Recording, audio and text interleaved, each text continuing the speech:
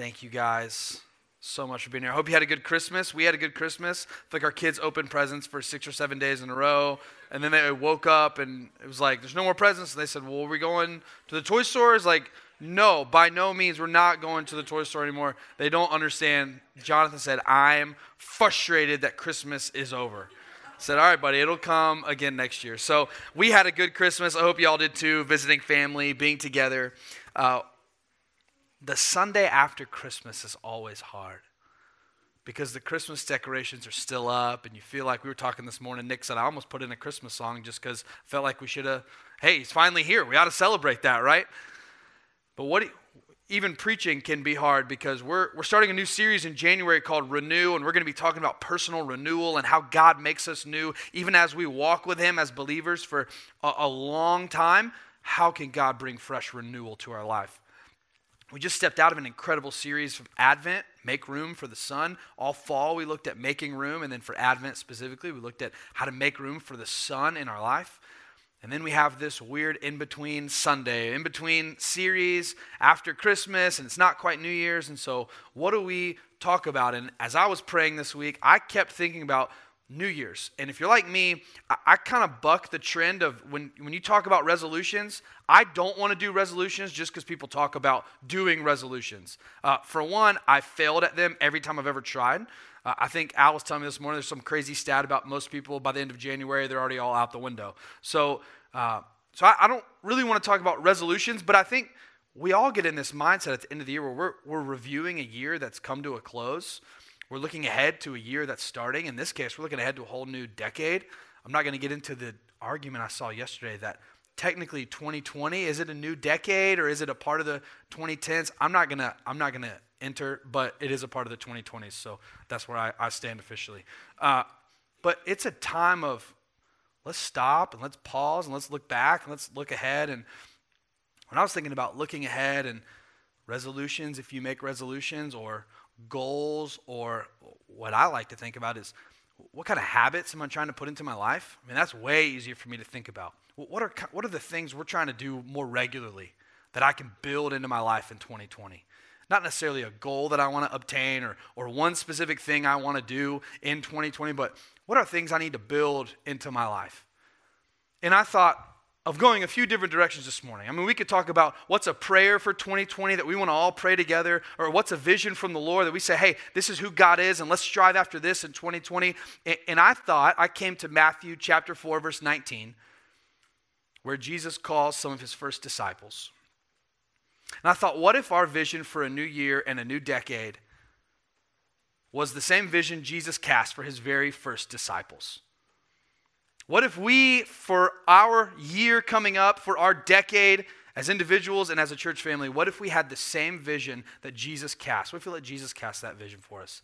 If you have a copy of God's word, we're going to be in Matthew chapter 4, verse 19. We're just going to be in one verse today. So let's read God's word together. Matthew 4:19 says this, and he said to them, follow me and I will make you fishers of men. Let's pray. Father, as we open your word, we ask for your Holy Spirit to meet us. We know that, God, as I'm preaching, I can speak mouth to ear, but you can speak to our hearts. And we ask you to do that this morning. I pray we wouldn't be the same after hearing your word. I pray that it would change us in Jesus' name. Amen. Matthew 4:19 is a foundational verse for us as pastors and Matthew and as a church. We come to Matthew 4:19 when anybody asks us, okay, you say you want to make disciples. What does that mean? So how do you define disciple? What is a disciple?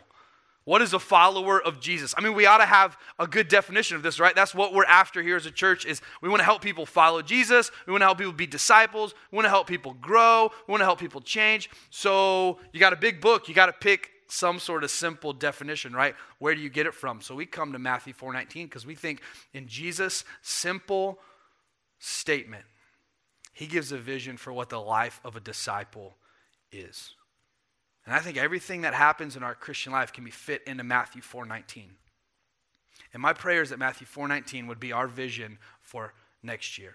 And that all of our goals, that you would have goals based on what we see in Matthew 4:19. That you would have habits you're trying to build into your life based on Matthew 4:19. So let's dive in and let's see what Jesus says to his very first disciples. He comes up to Peter, who's originally called Simon, and Andrew. They're fishing, and he says to them, "Follow me." Now, originally, this wasn't totally uncommon because rabbis would have disciples, but typically the followers would come to the rabbi and say, "Hey, can I follow you?" I mean, that language was kind of familiar, so they'd come and, "Can I follow you?" And what they meant was, "Can I go where you go? Can I be with you? Learn how you think, learn your ways, kind of learn from you as I follow you." But it was kind of rare for the rabbi to go to the followers and say, "Hey, I want you to come follow me." So the first part of being a disciple is Jesus' invitation for you to follow him. A disciple follows Jesus.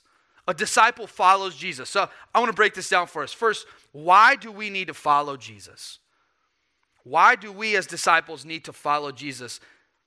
I think most simply, I take Pastor Al's definition of what worship is. We need to follow Jesus because of who he is and because of who we are. Pastor Al says all the time, he reminds us that worship is when we look up and we see who God is and what he's like, and then we look down and we see ourselves and we realize we're not like him. But then we look up to him again and we see, oh, he's made a way for us to know him and be with him, and that's worship. We're looking up to God and we're looking down at ourselves. And we're seeing the great distance between us at first because of our sin and his holiness, but then we're seeing how he's brought us near through the person of Jesus, and we worship God because of how beautiful and amazing he is. Well, we ought to follow Jesus because of who he is, because of who we are. Who are we? We are sinners. We are lost.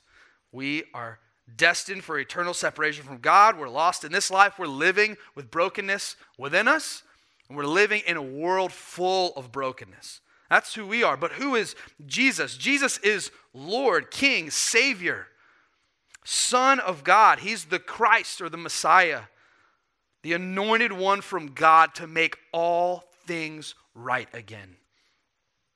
So we ought to follow Jesus because we are a great sinner and he is a great Savior. We ought to follow Jesus because when we see who he is and we see who we are, we realize we need Jesus. We follow Jesus because we need him. We need him to be our salvation. It struck me this Christmas season that God did not meet our need by giving us ideas or strategies for living. Our salvation is a person, not an ideology. We aren't after a set of propositions to apply to our life.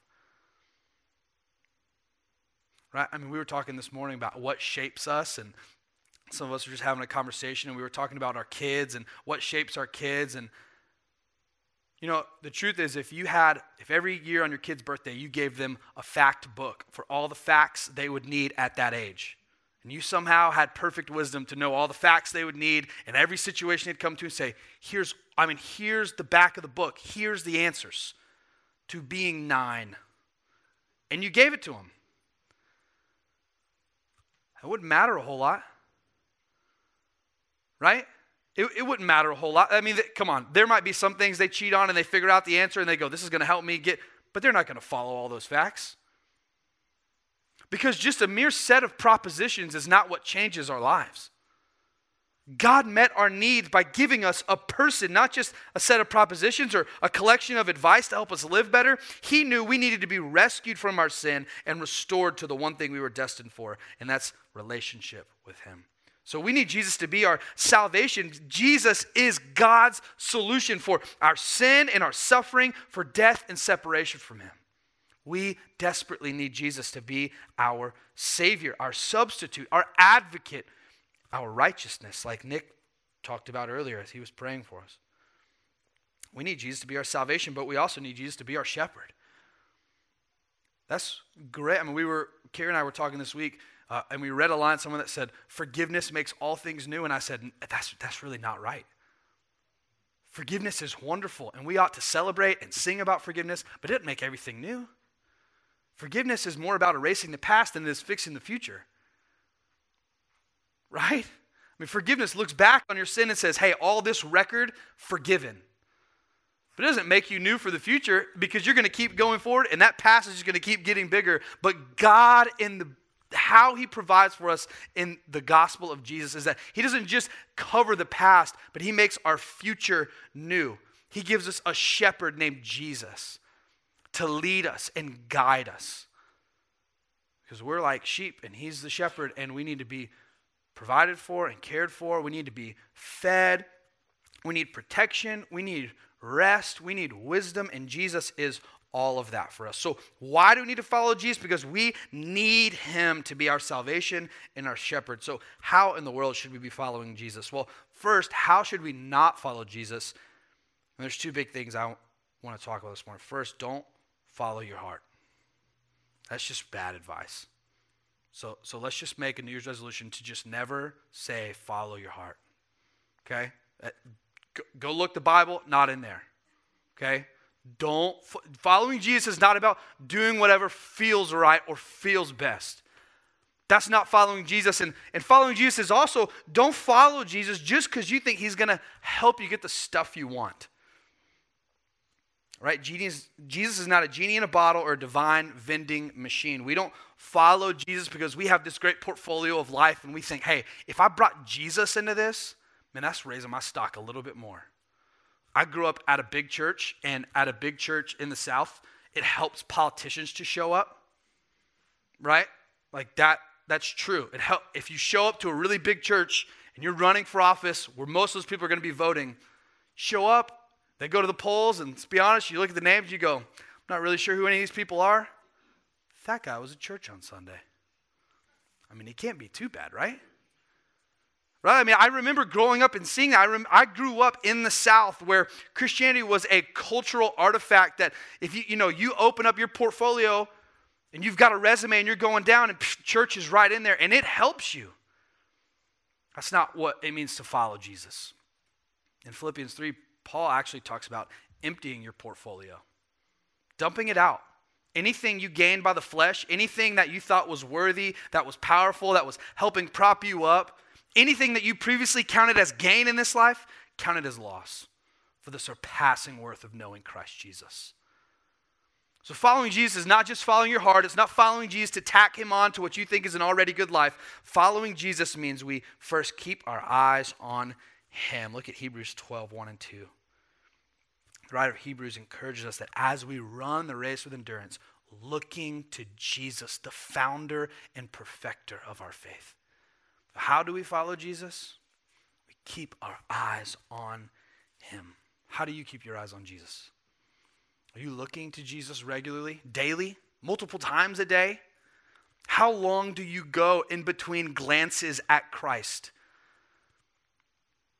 Part of one of my seminary classes, we had to listen to this sermon, and it was about introspection. It was about looking at yourself and analyzing yourself. And he talked about how much we overanalyze ourselves. And even we do it and we try to make it holy. We're trying to find our sins or our hurts. We're trying to find things that keep us in our own heart from following after God. And he said, he pulled this quote from this really old Christian. And he said, for every one look at ourselves, we ought to take 10 looks at Christ. Because our hope is not that we can figure out our hurts or our sins. I mean, I hope we can so we can repent of them and we can find healing and restoration. But our hope is not that we're ever going to be perfected. We're going to die with sins unrepented of. We're going to die with hurts that never get fixed. Our hope only ever remains that Jesus is perfect. So as you follow Jesus, are you looking to him? Keep your eyes on Jesus. The next thing is keep your eyes on Jesus and abide in him. John 15 is a wonderful passage on the Christian life where Jesus, at the end of his life, soon to be crucified, is telling his disciples, abide in me. I'm like a vine. You're just like the branches. You get cut off from the vine, you don't have any hope. He actually says, apart from me, you can do nothing. Do you believe that? Do you believe that apart from Jesus, you can do nothing? Or do you have a little asterisk beside that verse? Say, well, I mean, I can live. I can go get groceries without Jesus, right? Like there's things in my life I can do without Jesus. And Jesus is saying, you can do it without me, but it will be of no spiritual advantage and you will bear no spiritual fruit doing it. If you think you can live the Christian life without abiding in Christ, you don't understand the Christian life. Following Jesus means we abide in him. Abide is not a word we use all the time, but it means to dwell and remain and stay in Jesus. It means you're close to him. So we're looking at Jesus, we're keeping our eyes on Jesus, but then we want to be close to Jesus. We want to know his mind and his thoughts. We want to be close to his heart. We want to be with him. Relationships are built with time. Do you spend time with Jesus? Remember, a disciple follows Jesus. Do you spend time with Jesus? And the last way to follow Jesus is we let him lead. We've got to surrender to the King. We've got to submit our will to his will. We're going to preach through the Lord's Prayer later this spring. We're going to preach through, let your kingdom come. Let your will be done. That's a challenge for us that we've got it every day when you crawl out of bed. You're crawling on the throne or you're crawling before the throne of Jesus. One of those two places. There's no third place to go. I mean, you're crawling on your own throne and getting ready to grab your scepter and rule your kingdom. Or you're crawling before the throne of Jesus, acknowledging you're King of the universe. Let your kingdom come and let your will be done. So are you following Jesus? How can you in the new year follow Jesus? And here's the one big question I want you to think about this morning. When it comes to following Jesus, what hinders you from being with Jesus? What hinders you from being with Jesus? Time, busyness, priorities, plan. Maybe you desire and you got time and you just don't know where to start. But what hinders you from being with Jesus? The next thing we see in Matthew 4:19, he says, follow me and I will make you. And I will make you. A disciple is following Jesus and a disciple is being changed by Jesus. So why do we need to be changed? One of my favorite verses is Luke 5:31. Jesus is hanging out with sinners. The Pharisees are not a big fan of it. And Jesus says, look, does a doctor go to healthy people and try to make them feel better? No. The physician doesn't go to heal the healthy. A physician goes to heal the sick. It's a clue to why I came. Jesus says, I didn't come to call the righteous. I came to call the sinners to repentance. So why do we need to be changed? Why is a disciple being changed by Jesus? He says, I will make you. Because when we come to follow Jesus, he does not call us to follow him because he's impressed with what we bring to the table. We're not following Jesus because we've got it figured out.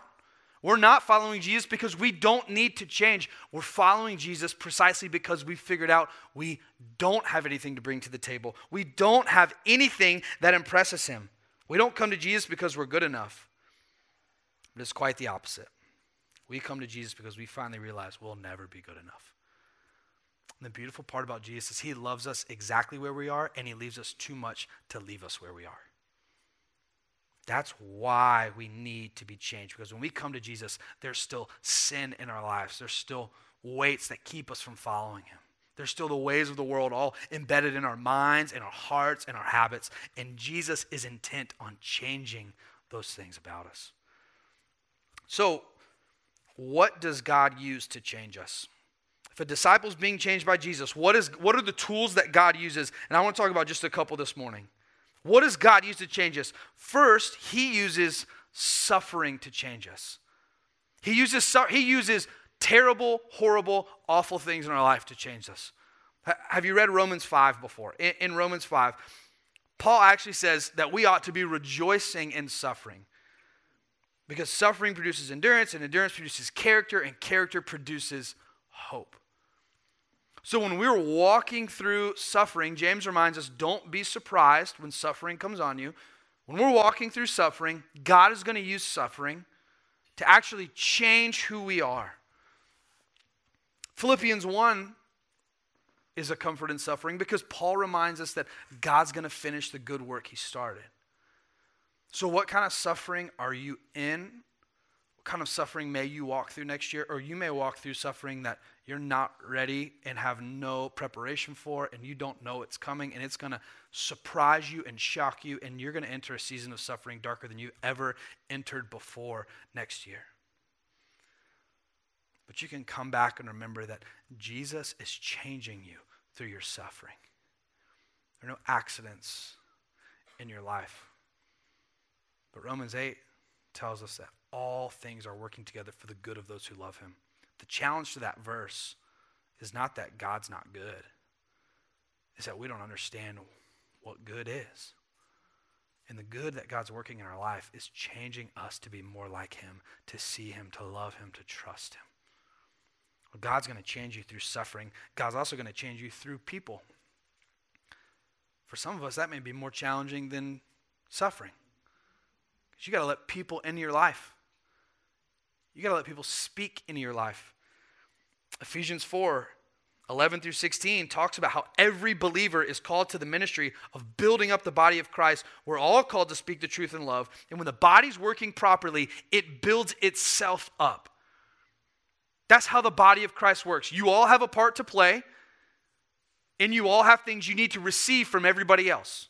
So we're giving and receiving. That's the body of Christ, the family of God, giving and receiving in our spiritual walk with God.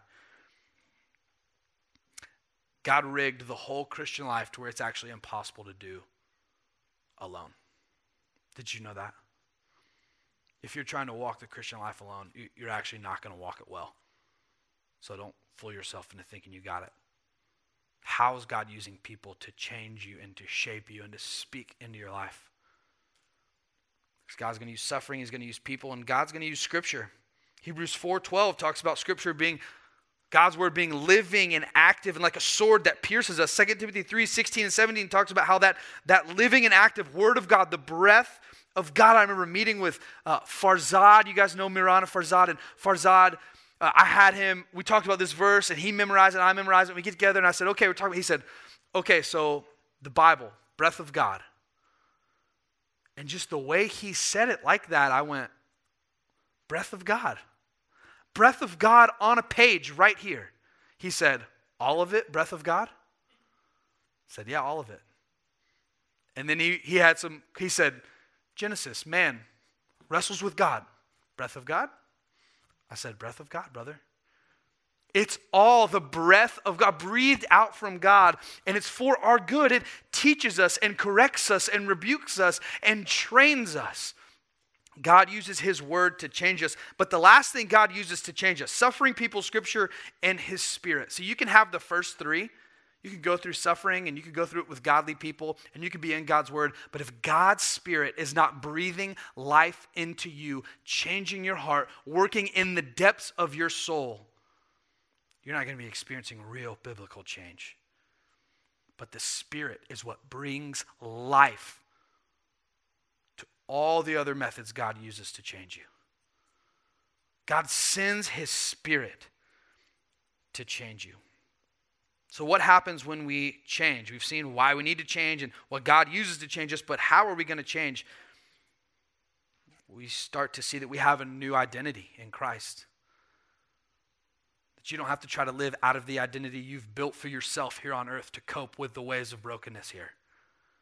Like you have a new gifted identity. Your mind starts to be renewed. That doesn't just mean you're learning more information, but it means that you're setting your minds on different kinds of things. And you're not just led by your feelings, but you're led by your mind and understanding that your mind moves at different paces than your feelings do. Our hearts have new loves. Augustine said it like this, our loves get reordered. That's the problem with sin. It gets our loves out of order. But when God changes us, our loves get reordered. Our actions begin to glorify God. Our relationships are motivated not just by what we can get, but by what we can give. Our possessions aren't just used for ourselves, but they're actually used for others and their good. Those are just some of the ways God changes us. So as we think about a disciple as being changed by Jesus, are you experiencing change in your life? Are you experiencing change in your life? I look out and I think of stories over the last couple of years as I've gotten to know so many of you, and I can think of ways that I've seen God change so many of you, and it's been a joy to see. And I can think how God has used some of these things, like suffering and challenges and scripture, to change some of you. As you move into a new year, what is one or two areas you're praying God's going to bring change to? What's something deep in your heart that you're praying, God, I want you to change this? And be ready that when he brings change, he might not bring it in the way you want or in the area you want, because he knows you far better than you know yourself. But a disciple is being changed by Jesus. And so you can expect transformation. And it may be long, it may be a process, and it may not be extremely noticeable to you. But you can rest assured that God is bringing change to your life if you're a true disciple of Jesus. So disciple is following Jesus. We're with him. We're close to him. And then as we're with him and close to him, a disciple is being changed by Jesus. And then last of all, a disciple is joining Jesus on mission. See what he says in Matthew 4:19? Follow me, and I will make you fishers of men. Now, he was talking to fishermen, that their occupation was fishing for fish. And so this was extremely relevant to them, where he said, you're not going to be fishing for fish anymore. I'm going to change your business. I'm going to change your vocation. You're not just fishing for fish that you're going to sell and make money. This isn't your job anymore. You have a whole new purpose. Your purpose is that you're now in the people business. You're going to go fish for men. You're going to pursue men, and you're going to try to bring them into the kingdom of God by sharing the good news with them. So what exactly is the mission of Jesus? If we're joining in, Jesus is already on. He's fishing for men in this conversation. He's already on this mission. That's the first thing we've got to realize is God doesn't give us a mission that's new or different from what he's already been doing for thousands of years. God's mission spans so much bigger and longer than us, and he calls us to come and be a part of it. So when we talk about missions overseas or missions among our neighbors, hey, God's been there long before we got there. Hey, God's heart's been for your neighbor or your family member, or we're going to Kenya and we're going to Southeast Asia, and God's heart has been there way longer than we have. God's workers have been there way longer than we have, and God is working in ways that we can't put our finger on there. So God's mission is bigger. We're joining in it. So what is the mission that God's doing? Jesus in Luke 19:10 says it just like this, that he came to seek and save the lost. He came to seek and save the lost. So that's the mission of Jesus. So what does it mean that his mission is now my mission? What does that mean for me? Well, it means you have a new purpose. 2 Corinthians 5:18-19 calls it the ministry of reconciliation. That in Christ, God was reconciling the whole world to himself. And now he's given us the ministry of reconciliation, that we can go with this message of reconciliation and tell the whole world how they can know God through the person and the work of Jesus. That's our mission with Jesus now. Did you know Ephesians 2:10 says that you've been created for good works?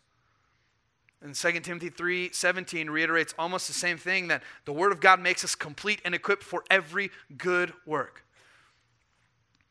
You weren't just saved to get in this holy huddle with Jesus and some other believers and just try to grow in this holiness where you're just changing your character and you're in God's Word and you're never interacting with anybody in the outside world, but you're actually blessed to be a blessing. I think we talk about that at Shout. We're blessed to be a blessing. And go read Psalm 67, and it traces it where it says, may God be gracious to us and bless us and make his face to shine upon us, so that your way may be known on earth, your saving power among all peoples. We're blessed so that through us, others would be blessed by also knowing God. That's what it means that Jesus' mission is now our mission. So how do I live on mission with Jesus? What does that look like for me?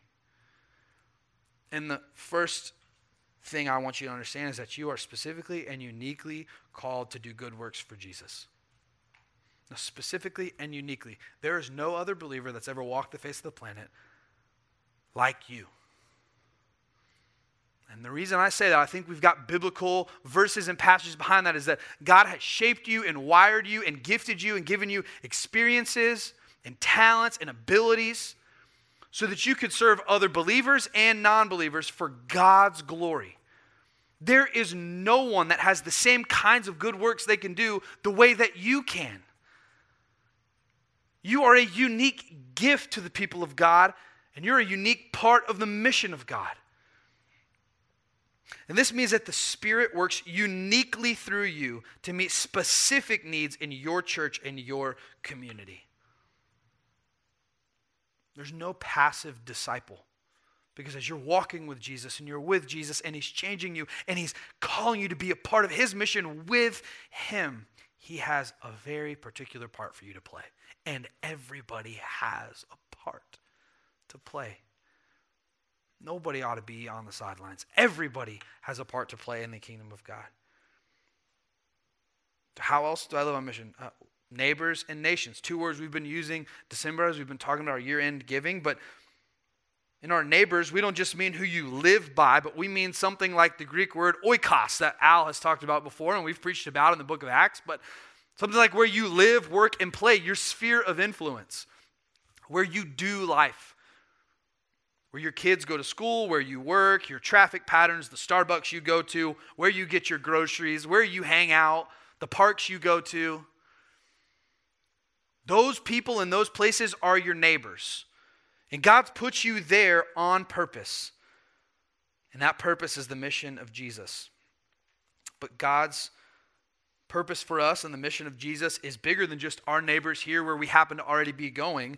God's purpose extends all the way to the nations. Genesis 1:28.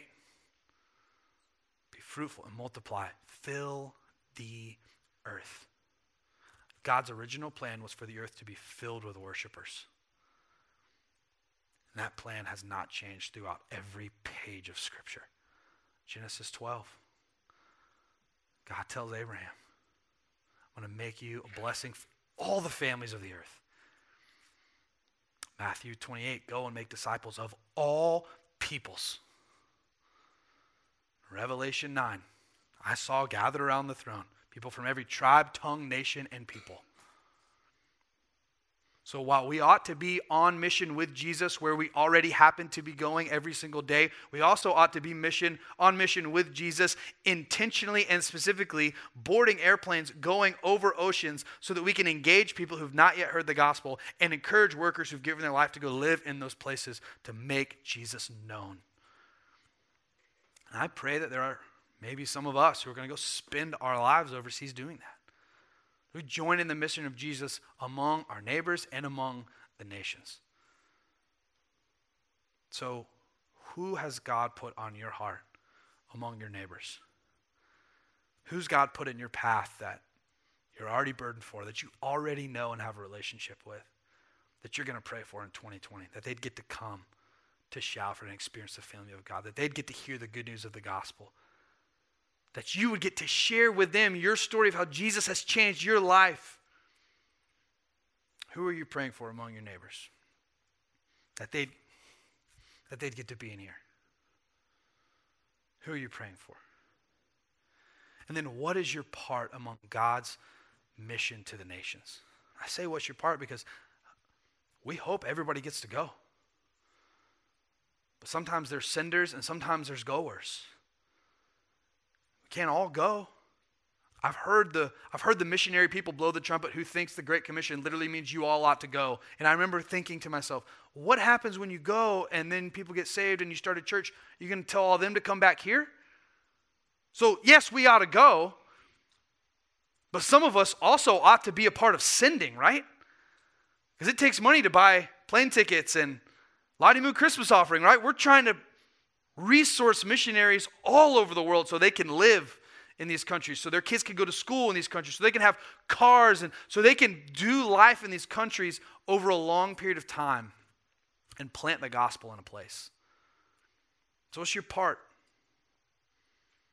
Is God calling you to go? We have 2 opportunities next year to go. Is God calling you to go? To Africa or to Southeast Asia?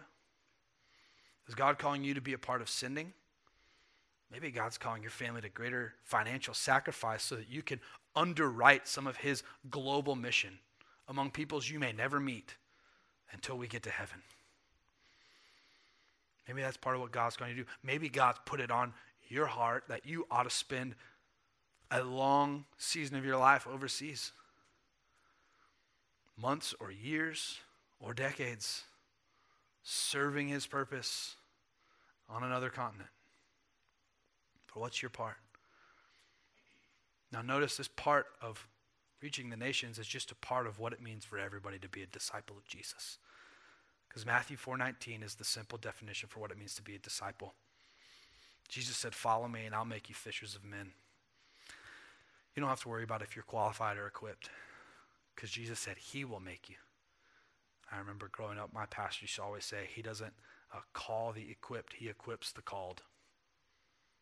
The first thing is that his call is on your life. And if you're a believer, every believer is a disciple of Jesus. There's no first, second, third tier Christians. It's just disciples. And if you're a disciple, then we want to pray with you in the new year that you find ways to follow Jesus. And we want to pray that you experience the change that only Jesus can bring. And we pray that you find your unique way, that you're joining Jesus on mission. Let's pray. Father, thank you for your word. Thank you for your challenging call on our lives. You're so good to us. And we want to take your word in this morning. And we want to apply it to our lives. And so, Father, as we're wondering what this means for us, I pray that you would give us wisdom. Give us wisdom to see how we ought to be following you. Oh God, a life lived for you comes from intimacy with you. So God, I pray we wouldn't skip over following you and being with you and abiding in you and spending time in your word and in prayer, God. Father, I pray that we would see real change and transformation happen in our church next year. I pray that we'd see sins repented of, people set free from old patterns of the flesh, God. I pray that we would see hurts begin to be healed, relationships restored, marriages put back together. God, I pray that we would see the change that only you can bring. And Father, we pray for your mission. And we acknowledge that it is yours.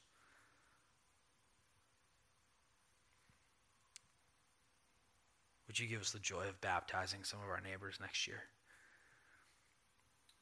God, would you call some of our people to go overseas on our mission trips next year? And I pray that as we go, we would see what your Spirit is doing all over the world, and it would capture our hearts to be constant in prayer and in giving for your global mission